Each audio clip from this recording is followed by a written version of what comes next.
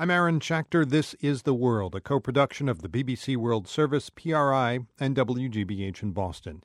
If the Olympic Games promise anything, it's high drama, and so far London 2012 is delivering in good ways and bad. The World's Alex Gallafent is there, and Alex, it seems like a joke, but badminton players in trouble? Yeah, 8 badminton players from the women's double competition. They've been disqualified from the games. They were accused of, quote, not using one's best efforts to win in their matches last night. These were 2 pairs from South Korea and 1 each from China and Indonesia. In essence, they were accused of throwing their matches. Exactly. They seem to be doing things like deliberately missing shots and serving the shuttlecock into the net. By losing, they were trying to secure themselves weaker opposition for the next round. Very naughty. Come on. It does seem kind of unsporting. And then you think of the poor spectators who shelled out a load of money to see some rip-roaring badminton, and instead they got this kind of display. Okay, Alex, any better news? Yes. Gold! Gold, Aaron. Beautiful, shiny, glorious gold. Gold for Britain. Finally today, Britain won its first gold medals of these London Olympic Games. British rowers took gold in the women's pair today, and cyclist Bradley Wiggins, who you may remember won the Tour de France not long ago, he claimed gold in the men's time trial. It's all gold from here on. All gold. All right, Alex.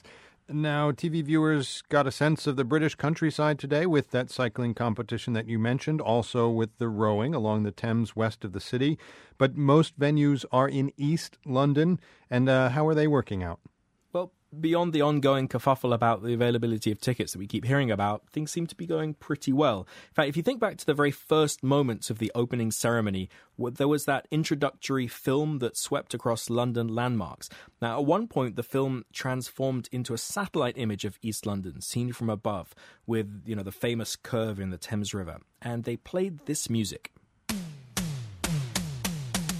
That drum pattern is unmistakable to anyone in Britain with a TV. It's the signature sound of EastEnders, a beloved soap opera over here. It's full of mouthy Londoners shacking up and breaking up and getting into fights over vegetable stalls down at the market, that kind of thing. You can't tell me what to do, you ain't my mother! Yes, I am! Brilliant. East London is also where the bulk of London's Olympic venues are located. It's a vibrant, diverse part of the city, but visitors to the Olympic Games might not see much of that.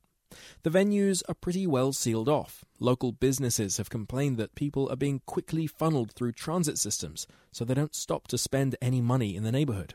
Simon Clark, a local businessman, says he's not seen any Olympic boom so far. No, not yet. We open up at 9:30 and we close about 3-4 o'clock, so whether it's too late for them to come round or we close too early, I don't know. Clark's business is called AJ Goddard. It's a pie and liquor shop, founded in 1890.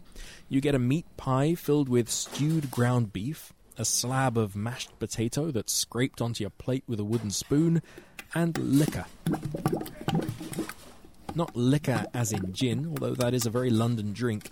No, this liquor is a sauce that gets glooped on top of the pie. It used to be made with eel juice years ago when we used to do the eels, stewed eels. But we don't do the eels no more, so it's liquor is just like a parsley sauce. Parsley, flour and water, reveals Simon Clark, kindly not withholding the secret recipe. And people like it? Yeah, definitely. Everyone loves a bit of liquor on their pie and mash. Now, it's not much to look at, the pie and mash and liquor combination, but actually it doesn't taste that special either. A bit of the tabletop chili vinegar helps enormously, and it is popular with locals, no doubt about it, and it's dirt cheap. Andrew Webb is the author of the book Food Britannia. He says London's pie and mash shops were a direct product of Britain's industrial revolution in the 19th century. You've got a large collection of poor people and urbanised, so these shops like this spring up to cater for that.